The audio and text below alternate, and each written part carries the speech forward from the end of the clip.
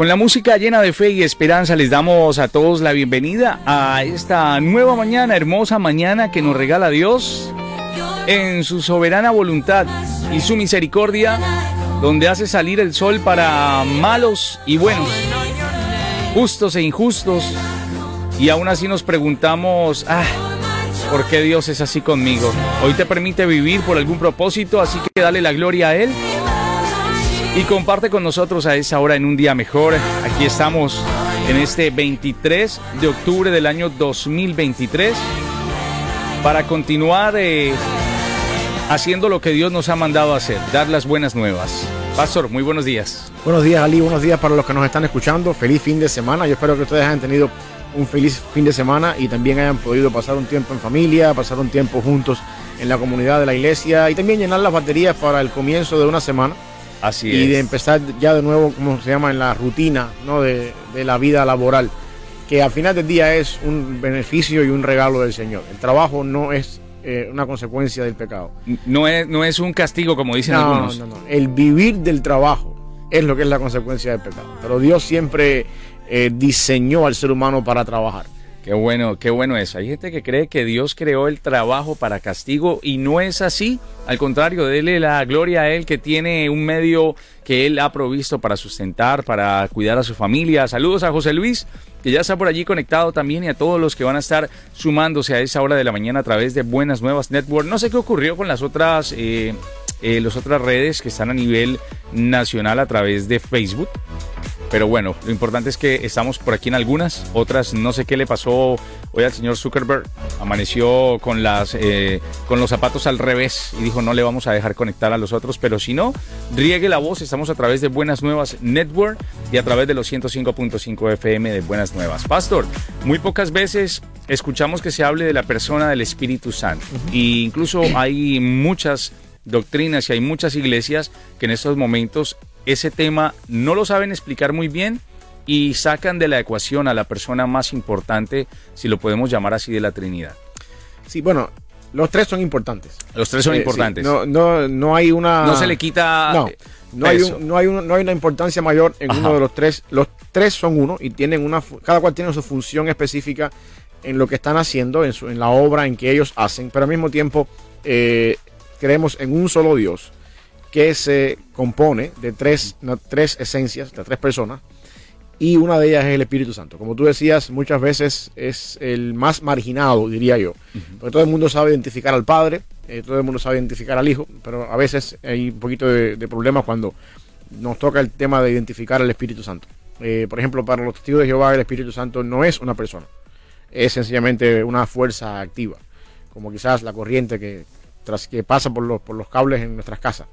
Y así sucesivamente, y por supuesto desde bien temprano en el mundo cristiano, incluso en la Biblia, está bien marcado que el Espíritu Santo es una persona, la tercera persona de la Trinidad, que tiene su función, por supuesto, diferente a la del Padre, diferente a la del Hijo, pero es una persona. Aunque la palabra Trinidad no aparece en la Biblia como tal, es un término que viene después, toda la doctrina de la Trinidad sí aparece en la Biblia. Y la Trinidad, por supuesto, es tres en uno, triunidad, diríamos mejor, teniendo en cuenta un poquito más el concepto de lo que estamos hablando acá. Así es, y a quienes también en estos momentos se van conectando, a quienes van a estar en esta mañana también de una u otra forma conversando también con nosotros, ustedes son invitados para que también pues planteen allí su posición, ¿no? No importa si cree o no cree, hoy queremos a través también, a la luz de la palabra también, el por qué el Espíritu Santo también debe ser parte de nuestra doctrina, de nuestra sana doctrina. Decimos sacar a uno es sacar a todos, sí, prácticamente de la cosa. Es que no hay división. No hay división. En la deidad no hay división. Dios es uno, un solo ser que se manifiesta en tres personas. No, eso explicarlo cuesta un poco de trabajo. De hecho, por siglos en la historia de la iglesia y del cristianismo ha habido problemas, ¿no?, al explicar la Trinidad. Pero no podemos nosotros, por el simple hecho de que no tenemos las palabras quizás o los términos para hacerlo entender, no podemos de alguna forma en proveer una interpretación o una manera de explicarlo. No podemos caer en el error de negarlo o de darle más importancia a uno sobre otro y cuestiones así. Y desde el principio al principio en la creación, encontramos que el Espíritu de Dios se movía sobre las aguas cuando estaba vacío. O sea que el Espíritu Santo estaba activo en la creación. Todos sabemos que Dios crea con el poder de su palabra, y la palabra aquí es el Logos, a quien Juan después personifica en la persona de Jesucristo cuando dice que el verbo Logos se hizo carne, Juan 1:14, y habitó entre nosotros. Pero todos sabemos que Dios crea, como dijimos, Dios crea por el poder de su palabra, pero el Espíritu también está ahí presente. El Espíritu también está activo en la creación. Y cuando llegamos al versículo 26 de Génesis, encontramos entonces que Dios dice en plural: ahora hagamos, plural, al hombre conforme a nuestra semejanza, también en plural. O sea, Dios hablando en plural da la idea de que es más de una persona la que está hablando ahí. Y por supuesto eso implica el Espíritu que estaba moviéndose sobre las aguas. Eso también implica la palabra de Dios, que era el agente creador, y por supuesto Dios, que es el que está creando por el poder de su palabra.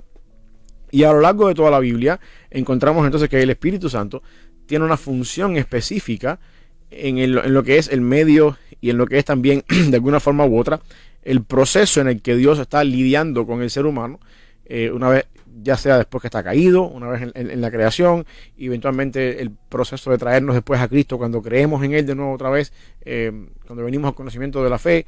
Y al final del día es el Espíritu Santo el que se encarga de la obra redentora nuestra. O no, déjame explicarlo de esta manera: es el Espíritu Santo el que tiene un papel importante, porque no es el que se encarga del todo, sino el Espíritu Santo tiene un papel importante y crucial en la obra nuestra redentora que Cristo lleva a cabo, por supuesto, en la cruz. Más adelante después lo podemos ver. Así, hay algunas, no quiero llamarles sectas, sino más bien algunas doctrinas cerradas, donde podemos ver que el Espíritu Santo viene a ser como una fuerza mística, o como algo que funciona por separado, ¿no? Y hay incluso iglesias donde se le honra o se le da más honor al Espíritu Santo como tal. Sí. Incluso hay iglesias que se llaman así, Espíritu Santo, y donde cumple la función prácticamente de solo Cristo. Por ejemplo, los que son solo Cristo, no existe Dios, no existe Padre, Hijo, Espíritu Santo, y en este caso se comete el error, pues prácticamente está como restándole lo que es la identidad del Espíritu Santo, lo que la Biblia dice a través de eso. Pasa. Sí, eso pasa mucho por una mala interpretación de lo que es la Trinidad, que es una de las doctrinas más cruciales en toda la Biblia. Si nosotros descentralizamos la Trinidad, o si en nuestro intento de entender la Trinidad no la aplicamos bien, se nos derrumba por completo todo el engranaje teológico nuestro. Y volvemos al caso otra vez, por ejemplo, de los testigos de Jehová, los cuales yo considero que son una secta, que no son una iglesia evangélica, que necesitan venir a Jesucristo, por supuesto, y arrepentirse de sus pecados, y por supuesto ser salvos. ¿Por qué digo eso? Bueno, porque los testigos de Jehová desarman por completo la Trinidad. Dios es uno, hay un solo ser, Dios el Padre, Jehová, a quien ellos llaman. Jesucristo no es Dios, Jesucristo es un ángel, el arcángel Miguel, personificado en Cristo, y el Espíritu Santo es una fuerza activa. Y cuando tú tienes ese concepto de la Trinidad, todo se te derrumba. No hay garantía de tu salvación, no hay garantía de que tu salvación se persevera y se preserva hasta el final, porque tú no tienes una persona obrando en esa salvación contigo, sino tú tienes una fuerza activa que no tiene la capacidad para eso, y todo tu engranaje teológico se derrumba. Y en ese sentido, muchas veces personas, como tú decías, malinterpretan el concepto de la Trinidad, y entonces le dan al Espíritu Santo otra vuelta, y le dan entonces a su engranaje teológico otra interpretación que es completamente alejada de lo que es la palabra del Señor.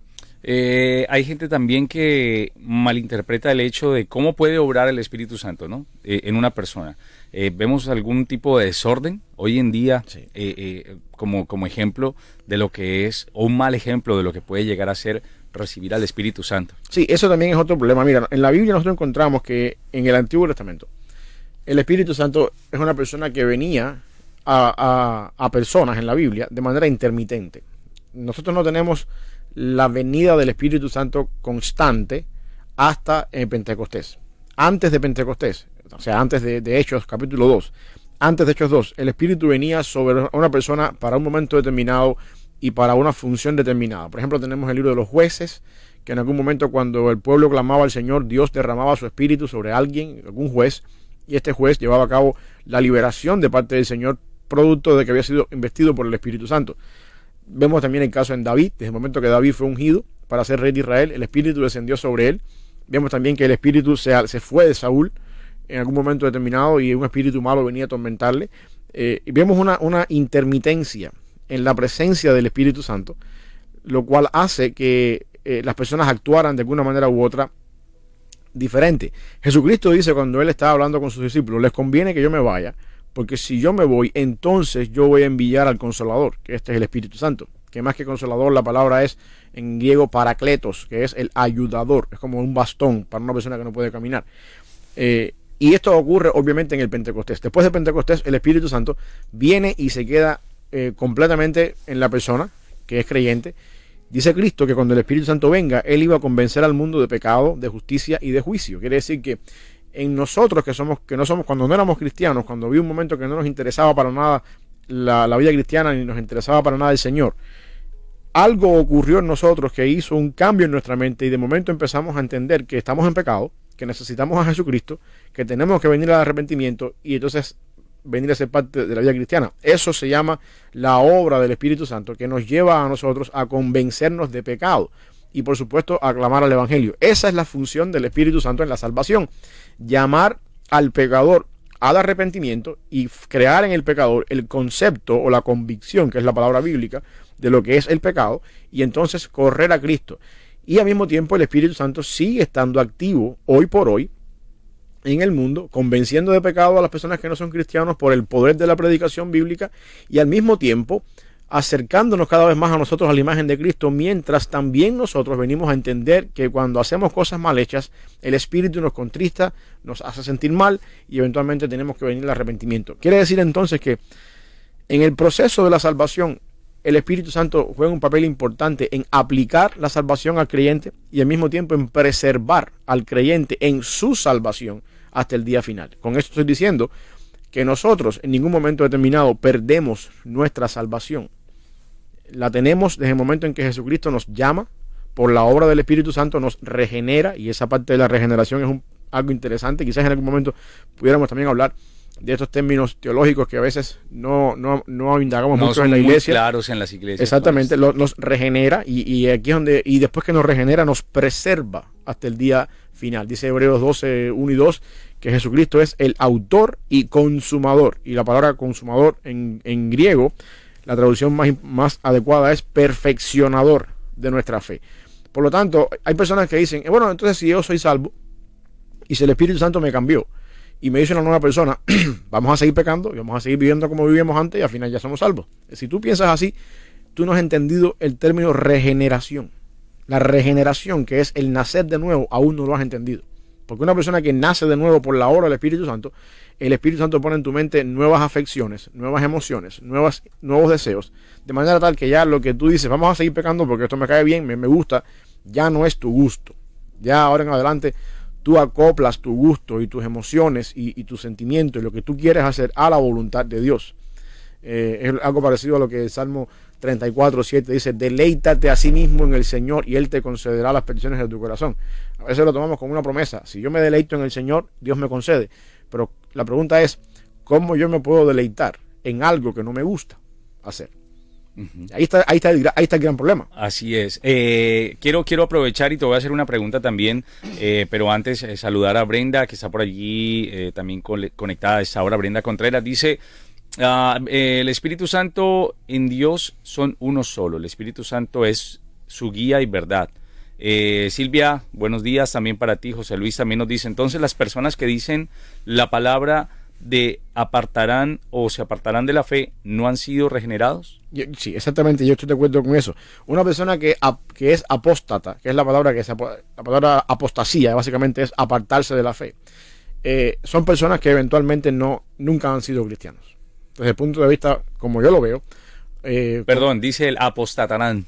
Sí, es la palabra apostasía. Y que se apartan también, sí, ¿no? Sí, es que eso es lo que significa apartarse, sí. Apostatar de la fe. Ajá. Es una apostasía. Las personas que son apóstatas en algún momento de su vida es porque nunca estuvieron. Porque la salvación nuestra nosotros no. Ok, hay una, déjame ver cómo te explico esto acá. Hay una doble función en la fe cristiana. Y eso lo encontramos en toda la Biblia.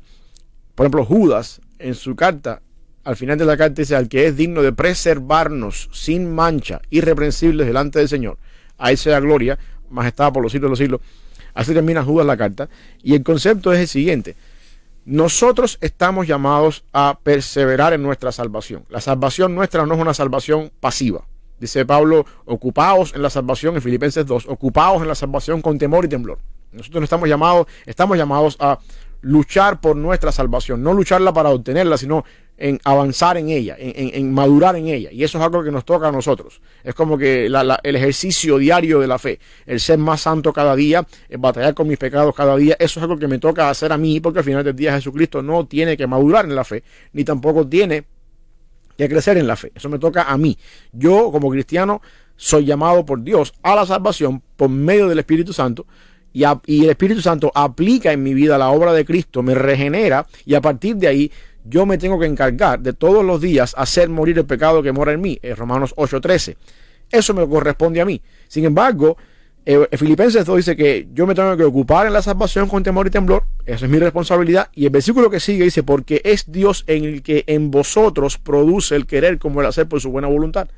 Quiere decir entonces que mi responsabilidad de crecer en la vida cristiana es algo que Dios pone en mí. Y la salvación en la vida cristiana no es algo que depende de mi ejercicio diario de crecer en la vida cristiana. La salvación mía, la garantía de mi salvación, el hecho de que yo voy a llegar al final de la meta en fidelidad y voy a entrar por la puerta celestial como un hijo del Señor, no depende de cuánto yo me esforcé en perseverar en mi salvación, sino depende de la sangre de Jesucristo que la hace posible. O sea, yo soy llamado a perseverar, no porque de mi perseveración depende mi salvación. Yo estoy llamado a perseverar porque me corresponde ser cada vez más como Cristo. Cristo me da los medios, me da la fuerza. Y que hace parte de una obediencia. Me da el deseo de hacerlo, me da la intención, o sea, la motivación para hacerlo. Pero mi salvación no depende de eso. Él es el autor y Él es el perfeccionador de mi fe. O sea, hay ambas cosas. Está mi responsabilidad de crecer y el Espíritu Santo se encarga de eso en toda mi vida. Por eso es que Jesucristo lo dice a los discípulos, les conviene que yo me vaya. Porque si yo me voy, entonces yo voy a enviar a esa persona que los va a ustedes a ayudar desde adentro de ustedes mismos, porque Jesucristo estaba con sus discípulos, pero los mismos discípulos no tenían el Espíritu Santo dentro de ellos mismos, hasta después en el Pentecostés. En otras palabras, mi punto es el siguiente: nosotros estamos en una posición ventajosa sobre los discípulos en el sentido de que es mejor tener el Espíritu Santo dentro de mí, obrando en mi salvación, a tener a Jesucristo caminando hoy en día por las calles de Jerusalén como uno más y no tener el Espíritu Santo. La presencia del Espíritu Santo en mi vida es más ventajoso que la presencia física, corporal de Cristo en algún lugar geográfico de este mundo, pero fuera de nosotros. Y eso es un poquito difícil de digerir. Eso te iba a decir. Hay un pasaje en Hechos, capítulo 5, versículo 3, la famosa historia de Ananías y Zafira, donde podemos ver también que aquí hay unos atributos, ¿no? Hay unas características que cumple también el Espíritu Santo cuando dice aquí Pedro, Ananías, ¿por qué llenó Satanás tu corazón para que mintieses al Espíritu Santo y sustrajeses del precio de la heredad? Reteniéndola, no se te queda a ti y vendida no estaba en tu poder. ¿Por qué pusiste esto en tu corazón? No has mentido a los hombres sino a Dios. Okay. Ahí nuevamente está diciendo, has mentido realmente a Dios a través de su Espíritu Santo. Sí, y tú sabes, tú no le mientes a alguien que no es una persona. Ajá. Yo no le puedo mentir a este micrófono, porque este micrófono no es una persona. Y por supuesto, Pedro está diciendo ahí que mentirle al Espíritu hace al Espíritu una persona, y al mismo tiempo dice que has mentido a Dios, diciendo que el Espíritu es Dios. Ahí hay dos grandes verdades teológicas en esa declaración de Pedro. El Espíritu es Dios y es una persona. ¿Qué podemos decir de aquellas congregaciones donde dicen un ejemplo, va a venir el Espíritu Santo y te va a dar un avivamiento, te va a dar un gozo? El Espíritu Santo supuestamente se manifiesta de muchas maneras, a tal punto de que pueden llegar a asustar a una persona que nunca haya ido a una congregación. Hay gente que, no sé, sale de un momento a otro de su silla, salta, brinca, otros dan en rombos en el piso. ¿Es esa la manera en la que el Espíritu Santo puede manifestarse o podemos estar de pronto cayendo en el tema de no podemos juzgar, no sabemos? ¿Qué merece al respecto, por ejemplo, ahí la opinión de aquellas personas que dicen es que el Espíritu Santo obra como bien le parezca? Bueno, no. El Espíritu Santo no obra como bien le parezca. El Espíritu Santo no obra en contra de lo que dice la palabra del Señor. El mismo Dios vamos a ponerlo de esta manera, o Jesucristo se limitó en su ministerio terrenal a la palabra del Señor. Y eso me da a mí un principio importante para entender estas cosas. Cristo mismo, teniendo la autoridad para hacer todo lo que quería hacer, hizo que su ministerio fuera acorde a la palabra del Señor. Un caso típico, por ejemplo, es la entrada triunfal. Jesús le dice a los discípulos, vayan a la aldea de frente, van a ver un pollino atado en un lugar, desaten el pollino. Si alguien les pregunta, díganle que el maestro lo necesita, traigan el pollino. Y así fue. Con una secuencia de orden. Sí, pero ¿por qué razón? ¿Por qué razón Jesús actuó así? Porque Jesús pudo haber dicho, vamos a entrar a Jerusalén, y estamos aquí en la puerta, entremos y hagamos lo que tenemos que hacer. Tenía el poder de hacer lo que Exacto, lo que pero quisiera. ¿por qué Jesús hizo eso? Porque era necesario que se cumpliese Miqueas 5:12. Miqueas 5:2. Tu rey viene a ti, montado en un pollino, hijo de animal de carga. O sea, el mismo Jesucristo nunca se fue por encima de lo Nunca escrito. saltó la palabra, lo que ya estaba escrito. Entonces, el Espíritu Santo no obra como le da la gana sin tener en cuenta la palabra del Señor. Ahora, cuando decimos el Espíritu Santo vino aquí, el Espíritu Santo vino en Pentecostés hace 2000 años. Ahí tenemos que empezar por ahí. El Espíritu ya está obrando aquí. De hecho, Pablo habla de que hay algo que impide el ministerio de iniquidad. El ministerio de iniquidad, algo que lo impide todavía, que cuando eso se ha quitado, el ministerio de iniquidad va a entrar con mucha más fuerza. Y yo soy de los que creo que eso es el poder del Espíritu Santo obrando en este mundo. O sea, que el Espíritu Santo ya está aquí. Una cosa es decir que fuimos bautizados con el Espíritu Santo, y otra cosa muy diferente es decir que hemos sido llenos del Espíritu Santo. Yo quiero que entendamos estos dos términos en la vida cristiana. El bautismo del Espíritu Santo o el bautismo en el Espíritu Santo. Esto es el momento de mi salvación, cuando el Espíritu Santo viene a morar en mi vida. Lo que sucede cuando nosotros somos cristianos, según dice Efesios 1:13, es que somos sellados con el Espíritu Santo de la promesa.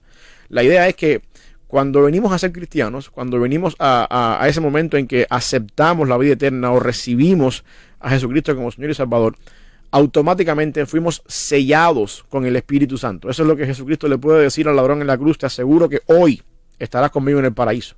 No hubo un bautismo, no hubo un obrar en la fe, no hubo un perseverar en la vida cristiana, porque ese hombre iba a morir en las próximas horas en la cruz. Y sin embargo, el hecho de clamar al Señor, acuérdate de mí cuando vengas en tu reino, es suficiente para ser salvo. Y en ese momento, esa persona es sellada por el Espíritu Santo y garantizada la salvación por lo que acaba de hacer en la cruz, en cuanto a la obra de Cristo. Lo que sucede en la salvación nuestra es automáticamente eso. El Espíritu Santo nos sella. Y eso es lo que se conoce muchas veces en la Biblia como el bautismo en el Espíritu Santo. El bautismo del Espíritu Santo.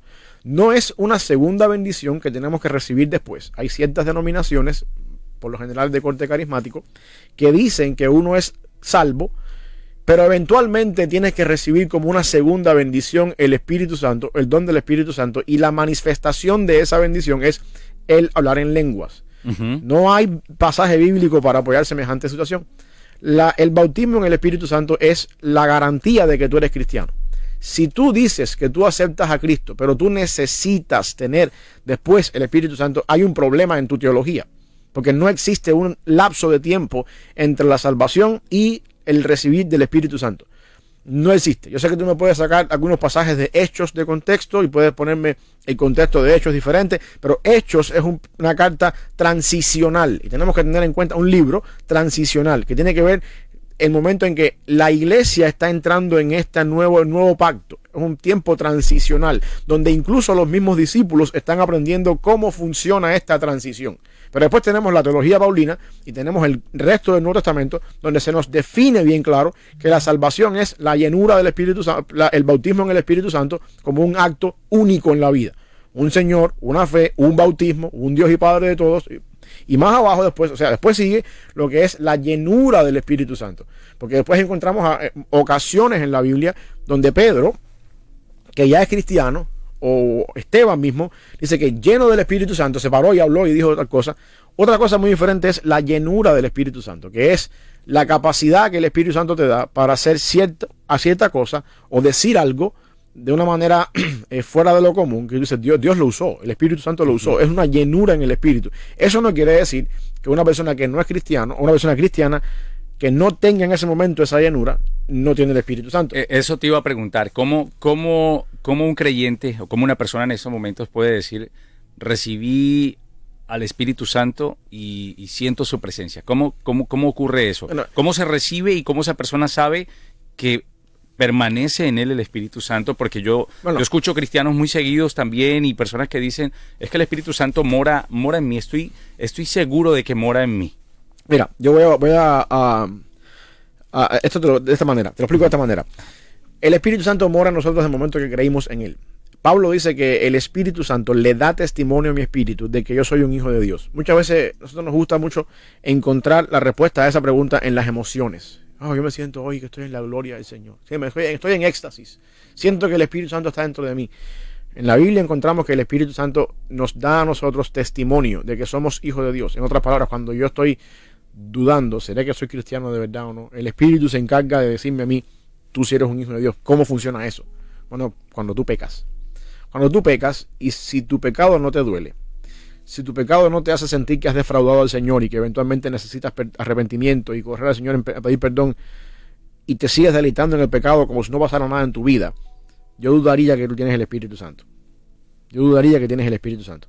Ahora, si tú eres una persona que cometes pecado, como todos en este mundo cometemos pecado, pero automáticamente el Espíritu viene y te remuerde la conciencia y empiezas a procesar en tu mente la idea de que eres un pecador, de que le fallaste al Señor, y en tu tiempo de personal con Dios, tú vas delante del Señor y pides perdón y batallas con ese pecado con el cual caíste, o con esa área débil en tu vida que necesita de alguna forma u otra trabajo, y sigues batallando con eso. Tú dices, bueno, esto es un obrar del Espíritu Santo. El Espíritu Santo le está dando testimonio a tu espíritu, en tu diario vivir, en tu batallar en la carne, que tú eres un hijo de Dios. Y lo que pasa es que queremos muchas veces centrar eso en las emociones. Centrarlo muchas veces. Yo me siento que estoy bien, me siento. Y las emociones, las emociones son engañosas. Dice por allá un proverbio que engañoso es el corazón. Nadie lo puede conocer. Por lo tanto, más importante es el hecho de que el Espíritu Santo obre en mi vida bajo convicciones, bajo el hecho de dejarme saber, tú eres un hijo de Dios porque mira, tú todos los días batallas con este pecado y en vez de deleitarte en el pecado, sigues batallando con él para vencerlo, para ser más santo cada día, para crecer más a la imagen de Dios. Esa es una obra del Espíritu Santo. Yo confío más en esa obra del Espíritu Santo que en esa otra obra que supuestamente es del Espíritu Santo, donde las personas se tiran en el piso y saltan y después echan por la boca espuma y vomitan. Yo no estoy... para mí eso no es el obrar del Espíritu Santo. Te quiero hacer una pregunta ahora que regresemos por aquí de una pausita musical que vamos a realizar, pero también José Luis nos dice, nuestra victoria sobre el pecado es la mayor evidencia de que el Espíritu Santo está en nosotros. Amén. Tiene que ver también como, hablando de las emociones, ¿no? Hablando de todo ese tema de las emociones, ¿es bíblico caer de pronto en algún momento en trance con el tema del Espíritu Santo? Y si ustedes también han tenido alguna experiencia relacionada con esto, y si nos pueden hablar también, recuerden que pueden escribirnos al 901-455-5060, 901-455-5060. Estás escuchando Un Día Mejor en Buenas Nuevas, el hogar de la fe y la esperanza. Ahora que estamos escuchando esta canción de Su Presencia y Alex Campos, Más de Ti, cuando dice que tu espíritu nunca se vaya, Pastor, ¿el Espíritu Santo se puede ir de nuestras vidas? ¿Se puede ir de nosotros? No, dentro del nuevo pacto, no. Esas canciones que vemos, esos términos que encontramos a veces en esa canción, por supuesto tienen su raíz en el caso del Salmo 51, cuando David pide perdón al Señor por el pecado con Betsabé y dice, no apartes tu espíritu de mí, no quites de mí tu espíritu. Y vemos también, por supuesto, el caso de Saúl, donde el Espíritu de Dios se alejó de Saúl. Pero eso es una teología del Antiguo Testamento, donde en el Nuevo Pacto, una de las cosas que caracteriza en el Nuevo Pacto es que el Espíritu Santo viene en Pentecostés y se queda constante en nuestra vida y está obrando constantemente, convenciendo al mundo de pecado, de justicia y juicio, hasta el día que estemos con el Señor, hasta que se consuma, hasta la consumación del Nuevo Pacto, cuando termine todas las cosas. O sea que nosotros no podemos decir, no tenemos base teológica en el Nuevo Pacto, déjeme ser claro, para decir, Espíritu Santo, no te vayas de mí. Eso nunca va a suceder. Eso nunca va a suceder si estamos en el Nuevo Pacto. En el Antiguo Pacto, por supuesto, David lo podía decir, Saúl también se le atribuye esas cosas, porque el Espíritu, producto de las características del Antiguo Pacto, iba y venía. De hecho, Jeremías profetiza en el capítulo 31 de Jeremías la promesa del Espíritu Santo y dice, en aquel tiempo yo pondré mi ley en sus corazones y nadie le tendrá que decir a nadie conoce a Dios, porque todo el mundo conocerán que yo soy Dios. La esencia de mantener la ley en mi corazón, cosa que el pueblo de Israel falló por todo el tiempo del Antiguo Pacto, es que tiene que haber un agente en mi vida que me haga mantener esa ley en mi corazón, y esa es la presencia del Espíritu Santo en mi vida, cosa que en el Antiguo Pacto ellos no tenían. De manera que nosotros del lado acá de la gloria o del lado acá de la cruz estamos en una mejor posición para vivir la vida cristiana y para entender lo que se espera de nosotros, porque tenemos constantemente el Espíritu Santo con nosotros y en nosotros si somos creyentes. ¿Es bíblico caer en algún tipo de trance, en algún tipo de situación cuando decimos esa persona recibió al Espíritu Santo o recibió el Espíritu Santo y resulté dando vueltas por toda la iglesia y, como dice la canción, remolineando? Bueno, mira, yo sé que muchas personas discrepan conmigo en este punto. Yo digo que eso no es bíblico. Okay. Cristo dice que la obra del Espíritu Santo, en el Evangelio de Juan dice que cuando uno tiene el Espíritu Santo, de su interior brotan ríos de agua viva. Esta es la función del Espíritu de alguna forma ilustrada o no en semejanza de un río que brota. Es la función del Espíritu Santo. El concepto es que la transformación del Espíritu Santo, que el Espíritu hace en mi vida, lo hace desde adentro hacia afuera.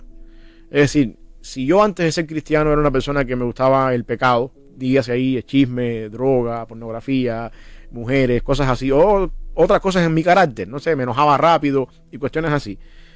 Cuando yo vengo a Jesucristo, el Espíritu Santo que viene a morar en mi vida, empieza a hacer una transformación, que es lo que conocemos el proceso de la santificación, de adentro hacia afuera. Y si yo antes era un chismoso, eventualmente mi nivel de chisme empieza a disminuir. Si yo antes me enojaba por todo, mi nivel de dominio propio empieza a crecer. Y es por eso que Pablo dice que el fruto del Espíritu en Gálatas 5:20 es amor, gozo, paz, paciencia, benignidad, bondad, fe, mansedumbre, templanza. Y dice que contra estas cosas no hay ley. Y el concepto es que cuando el Espíritu Santo viene a morar en mi vida, estas características, o esto que se conoce como el fruto del Espíritu, se empiezan a ver desde adentro hacia afuera, poco a poco. Tú no eres cristiano hoy y mañana eres un santo. O tú no eres cristiano hoy y mañana eres perfecto. Poco a poco, en el caminar de la vida cristiana, tú vas experimentando estas cosas. El doctor Adrián Royer, pastor de la iglesia donde yo trabajo, antes de morir, o sea, el pastor anterior, él decía una frase que tiene su humor en lo que él decía, pero hay una gran realidad ahí. Él decía, una de las mejores maneras de saber que uno es lleno del Espíritu Santo no es hablar nuevas lenguas, sino controlar la que ya tienes. Por supuesto, eso está hablando del chisme, ¿no? Pero el concepto de la frase es que el cambio y la manifestación del Espíritu Santo en la vida del creyente es algo que va de adentro hacia afuera. Y lo que nosotros tendemos a ver en muchos círculos evangélicos, carismáticos hoy en día, es una manifestación externa de nada que está pasando adentro. Y eso para mí es un problema. Se puede ver más como una especie de, una especie de sugestión colectiva, como que, bueno, estamos hablando de algunas manifestaciones como, no sé, mover la cabeza, dar vuelticas. Hay otras mucho más fuertes, como el hecho de reírse, o en algunas congregaciones el tratar de meter a la persona en un trance de que sienta incluso que está frente a la cruz y se vuelve algo místico, y es algo que incluso yo lo pude experimentar en algún momento de mi vida en una de estas iglesias donde prácticamente hacían casi que llorar a la persona, pero entrándola primero en una regresión, te hacen ir incluso a la época, y yo decía, o sea, esto ya se sale un poco de lo que debería ser algo un poco más claro o cristalino dentro de la palabra, sino mantiene algo oscuro de por medio, algo como místico, y algo en lo que tú sales de ahí guiado más por lo que acabó de suceder que por la palabra que se dio. Yo entiendo, las personas que están en desacuerdo conmigo en cuanto a esto, yo sé que van a sacarme pasajes de que David danzaba, y de que incluso la forma en la que David danzaba era un poquito a veces, no sé, no en lo normal, no, porque la misma Mical, la esposa de David, le criticó a David que se le vieron todas sus intimidades danzando, bailando. Y yo sé que muchas personas pueden apoyarse del texto ese, y es sacar un pasaje de su contexto para ver una cosa muy diferente del lado acá. Yo creo que la manifestación del Espíritu Santo, la obra del Espíritu Santo, es convencernos a nosotros de pecado, justicia y juicio para que nos parezcamos cada vez más a Jesucristo, hasta que todos lleguemos a la medida de la estatura de la plenitud perfecta, a un varón perfecto, el cual es Cristo. Esa es la función del Espíritu Santo en el creyente, que comenzó trayéndolo a Cristo, convenciéndolo de pecado, lo trae a Cristo y luego empieza a trabajar en él, ese proceso de la santificación para que cada día nos parezcamos más a Jesucristo. Yo no encuentro, y aquí es mi punto de vista, yo no encuentro ningún pasaje bíblico, ni ninguna evidencia bíblica para decir que una manifestación externa donde las personas giran, remolinean, brincan, vomitan, saltan, hace lucir cada vez más a una persona como Cristo. Yo no encuentro en ningún momento en la Biblia eso. Es más, yo no encuentro nunca en los 4 evangelios a Jesucristo actuando así. Ajá. El Espíritu Santo, siguiendo lo que nos estás diciendo en estos momentos y obviamente sustentado bíblicamente, redarguye, es el que está allí para, por ejemplo, cuando sé que he dicho algo que no estaba bien contra ese hermano o contra esa persona o contra mi pareja y uno se siente en el corazón y dice uno inmediatamente tengo que pedir perdón, no solamente a Dios sino a esa persona. Es más muestra del Espíritu Santo que mora en nosotros. Claro. El Espíritu Santo, la función del Espíritu Santo es esa, convertirse en lo que me ayuda a parecerme cada vez más a Cristo por ese medio. Y es interesante cuando hablamos, por ejemplo, de la blasfemia contra el Espíritu Santo, sí, que según Jesucristo es el pecado imperdonable. En el contexto donde Jesús está diciendo eso, está hablando con unos fariseos judíos que tenían que entender lo que la palabra de Dios dice y no lo entendían. Y entonces ellos querían irse, querían forzar el texto y darle su propia interpretación al texto. Y Jesús, si vamos a la historia bíblica, la cuestión es que los discípulos, los fariseos acusan a Jesús de que él estaba sacando los demonios por Belcebú y de que él no era de Dios porque sacaba a los demonios por Belcebú. Y Cristo le dice, si una casa dividida contra sí misma no se puede más sustentar. Si yo saco a los demonios por Belcebú, entonces ¿por quién lo sacan los hijos de ustedes? Y los pone entre la espada y la pared.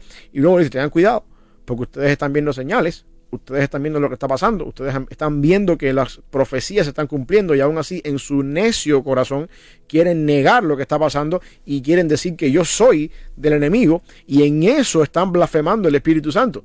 En entender la realidad, en ver lo que dice la palabra y todavía en su deseo pecaminoso o en su terquedad espiritual, seguir negando la verdad, aunque han visto las evidencias, y creer en la mentira. Eso es blasfemia contra el Espíritu Santo, que el Espíritu Santo es el que hace la obra de traer a nosotros convicción de pecado, justicia y juicio, y llegamos al punto de entender que estamos en pecado, que necesitamos pedir perdón de los pecados, que necesitamos parecernos más a Jesucristo, pero todavía decidimos quedarnos en nuestra manera antigua de vivir. Eso es la blasfemia contra el Espíritu Santo. Entender en nuestra mente la obra del Espíritu Santo, la función del Espíritu Santo, y aún así rechazarla. Eso es lo que Cristo dice que es un pecado imperdonable, porque si nosotros llegamos al punto en nuestra vida de entender que el Espíritu nos está convenciendo de pecado y de entender que tenemos que de alguna manera venir a Jesucristo y correr al arrepentimiento, pero todavía decidimos rechazar intelectualmente y por nuestro conocimiento que ese es el camino, no hay otra manera en que nos vamos a salvar.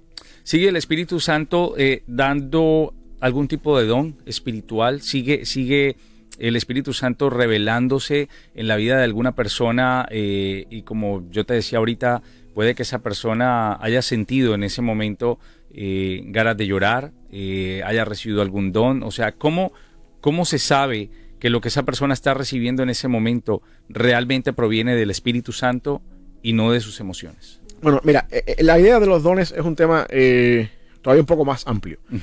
Y tienen una función específicamente dentro del cuerpo de Cristo, que es la iglesia. El Espíritu, a grosso modo, el Espíritu nos llama, nos pone en una iglesia, y después que nos pone en la iglesia nos da dones para que nosotros podamos ejercer esos dones para el beneficio de la iglesia. Eso es parte de la obra en el Espíritu desde el punto de vista de la comunidad cristiana, de lo que se espera en la vida de comunidad cristiana. Ahora, ¿cómo yo sé si lo que está pasando en una persona? Porque es muy diferente decir que una manifestación externa es un don. ¿Sabe? Que la persona está brincando y remolineando y vomitando y riéndose sin parar. Un don del Espíritu. No, espérate. El don del Espíritu Santo es otra cosa muy diferente, que tiene el propósito de equipar a la iglesia local. Es algo que Dios nos da a nosotros para que sea usado en beneficio de la iglesia local, en el cual nosotros nos convertimos en un medio. Dios me da algo y yo soy de bendición para la iglesia. Yo soy el medio por el cual yo puedo hacer estas cosas. Eso yo no lo encuentro en ningún momento en una manifestación externa como las... Yo no sé de qué forma a mí me beneficia en mi vida que el hermano esté vomitando y remolineando en el piso. Para decírtelo con otras palabras. Sí. Ni tampoco entiendo de qué manera eso beneficia a la iglesia. No lo encuentro por ningún lugar. ¿Puede el caso que digan algunos, está siendo libre? Que el Espíritu nos da dones, de que el Espíritu trabaja en mi mente, haciéndome cada vez más entender lo que es correcto, lo que no es correcto, llevándome cada vez más a Cristo, produce en mí el fruto del Espíritu Santo. De alguna forma u otra nosotros tenemos que ir buscando en nuestra vida la llenura del Espíritu Santo, que son eventos que pueden pasar esporádicamente, y cuando venimos a Cristo por primera vez, de cierta manera, esa primera venida o esa única venida donde hemos sido regenerados, se le conoce también en la Biblia como el bautismo en el Espíritu Santo, que no es una segunda bendición que tenemos que recibir después en algún momento determinado y se manifiesta en hablar lenguas. Pastor, por aquí me están diciendo un compañero con el que yo juego, un hermano en Cristo también con el que yo juego por ahí fútbol los fines de semana, me dice, hermano Ali, bendiciones, no se escucha nada. En la radio, cuando el pastor estaba justo explicando lo mejor, se fue la señal. El diablo metiendo las narices. Sí, bueno, sí. Pues sí. Bueno, Juan, vamos a estar esta semana desarrollando pues todo este tema, porque yo sé que hay mucha información torcida, ¿no? Hacia un lado, queriendo desviar a las personas sobre lo que realmente es el Espíritu Santo para nosotros. Dice, ya se escucha. Eso pasa, Juan, cuando estamos hablando de temas bastante importantes y que también competen sobre todo a los creyentes, ¿no, Pastor? Sí. Él no ataca a los que están afuera, él ataca a los que están adentro. Sí, sí, y eso es lo que sucede muchas veces, que no... el enemigo pone sus dardos de fuego ahí. Sí. Como decía Cristiano en el proceso peregrino, Apolión nos está atacando de vez en cuando. A él no le preocupa el que está afuera. El que está afuera ya es mío. Ya es mío, pero a él le preocupa es que el pueblo de Dios siga cegado, siga creyendo en cualquier otro tipo de onda mística y de muchas otras cosas, y dejándose llevar por todo viento de doctrina, como dice la palabra, y sobre todo en estos tiempos, Pastor. Sí. Pastor, oramos para terminar y invitándoles a ustedes, porque esta semana vamos a estar hablando justo de eso, del Espíritu Santo en nuestras vidas. Así. Oramos. Gracias, Padre, porque tú nos has concedido una semana más de vida, amanecer un día más, Señor, y poder estar aquí delante de estos micrófonos y compartiendo tu palabra por medio de las redes sociales, Señor. Gracias por los que nos están escuchando. También gracias porque este mensaje va a quedar ahí en Facebook para la posteridad. Permite, Señor, que tu Espíritu, de quien estamos hablando hoy, use todas estas palabras, Señor, para crear convicción y también para crear de alguna forma u otra en nosotros esa imagen de Cristo en la cual debemos caminar. Líbranos de estar enseñando cosas, Padre, que vayan en contra de tu palabra. Perdónanos si en algún momento no te honramos en decir cosas que no van conforme a tu palabra. Haznos conscientes, Señor, de nuestros errores y ayúdanos a pedir perdón por ellos y a correr siempre a la cruz, buscando misericordia y gracia delante de ti. Padre, gracias porque tú nos has dejado el don del Espíritu Santo, el regalo del Espíritu Santo, esa persona que mora en nosotros desde el momento en que venimos a conocerte hasta el día que estamos contigo cara a cara. Gracias, Padre, porque en ese sentido tú nos has hecho nacer en una época mejor que aquella época antes de la cruz, y hoy podemos entender las cosas mucho mejores. Permite, Padre, que podamos con nuestras vidas honrar la obra del Espíritu Santo en nuestro corazón, y si en algún momento nosotros tenemos una idea o un concepto equivocado de lo que es el Espíritu Santo, permítenos corregir eso en nuestra vida con el poder de tu palabra. Que hoy sea un día de salvación para aquellas personas que no te conocen, un día en que nosotros podamos vivir en santidad, honrándote a ti, Señor, y siendo sal y luz en un mundo que cada día va de mal en peor. En el nombre de Jesús. Amén.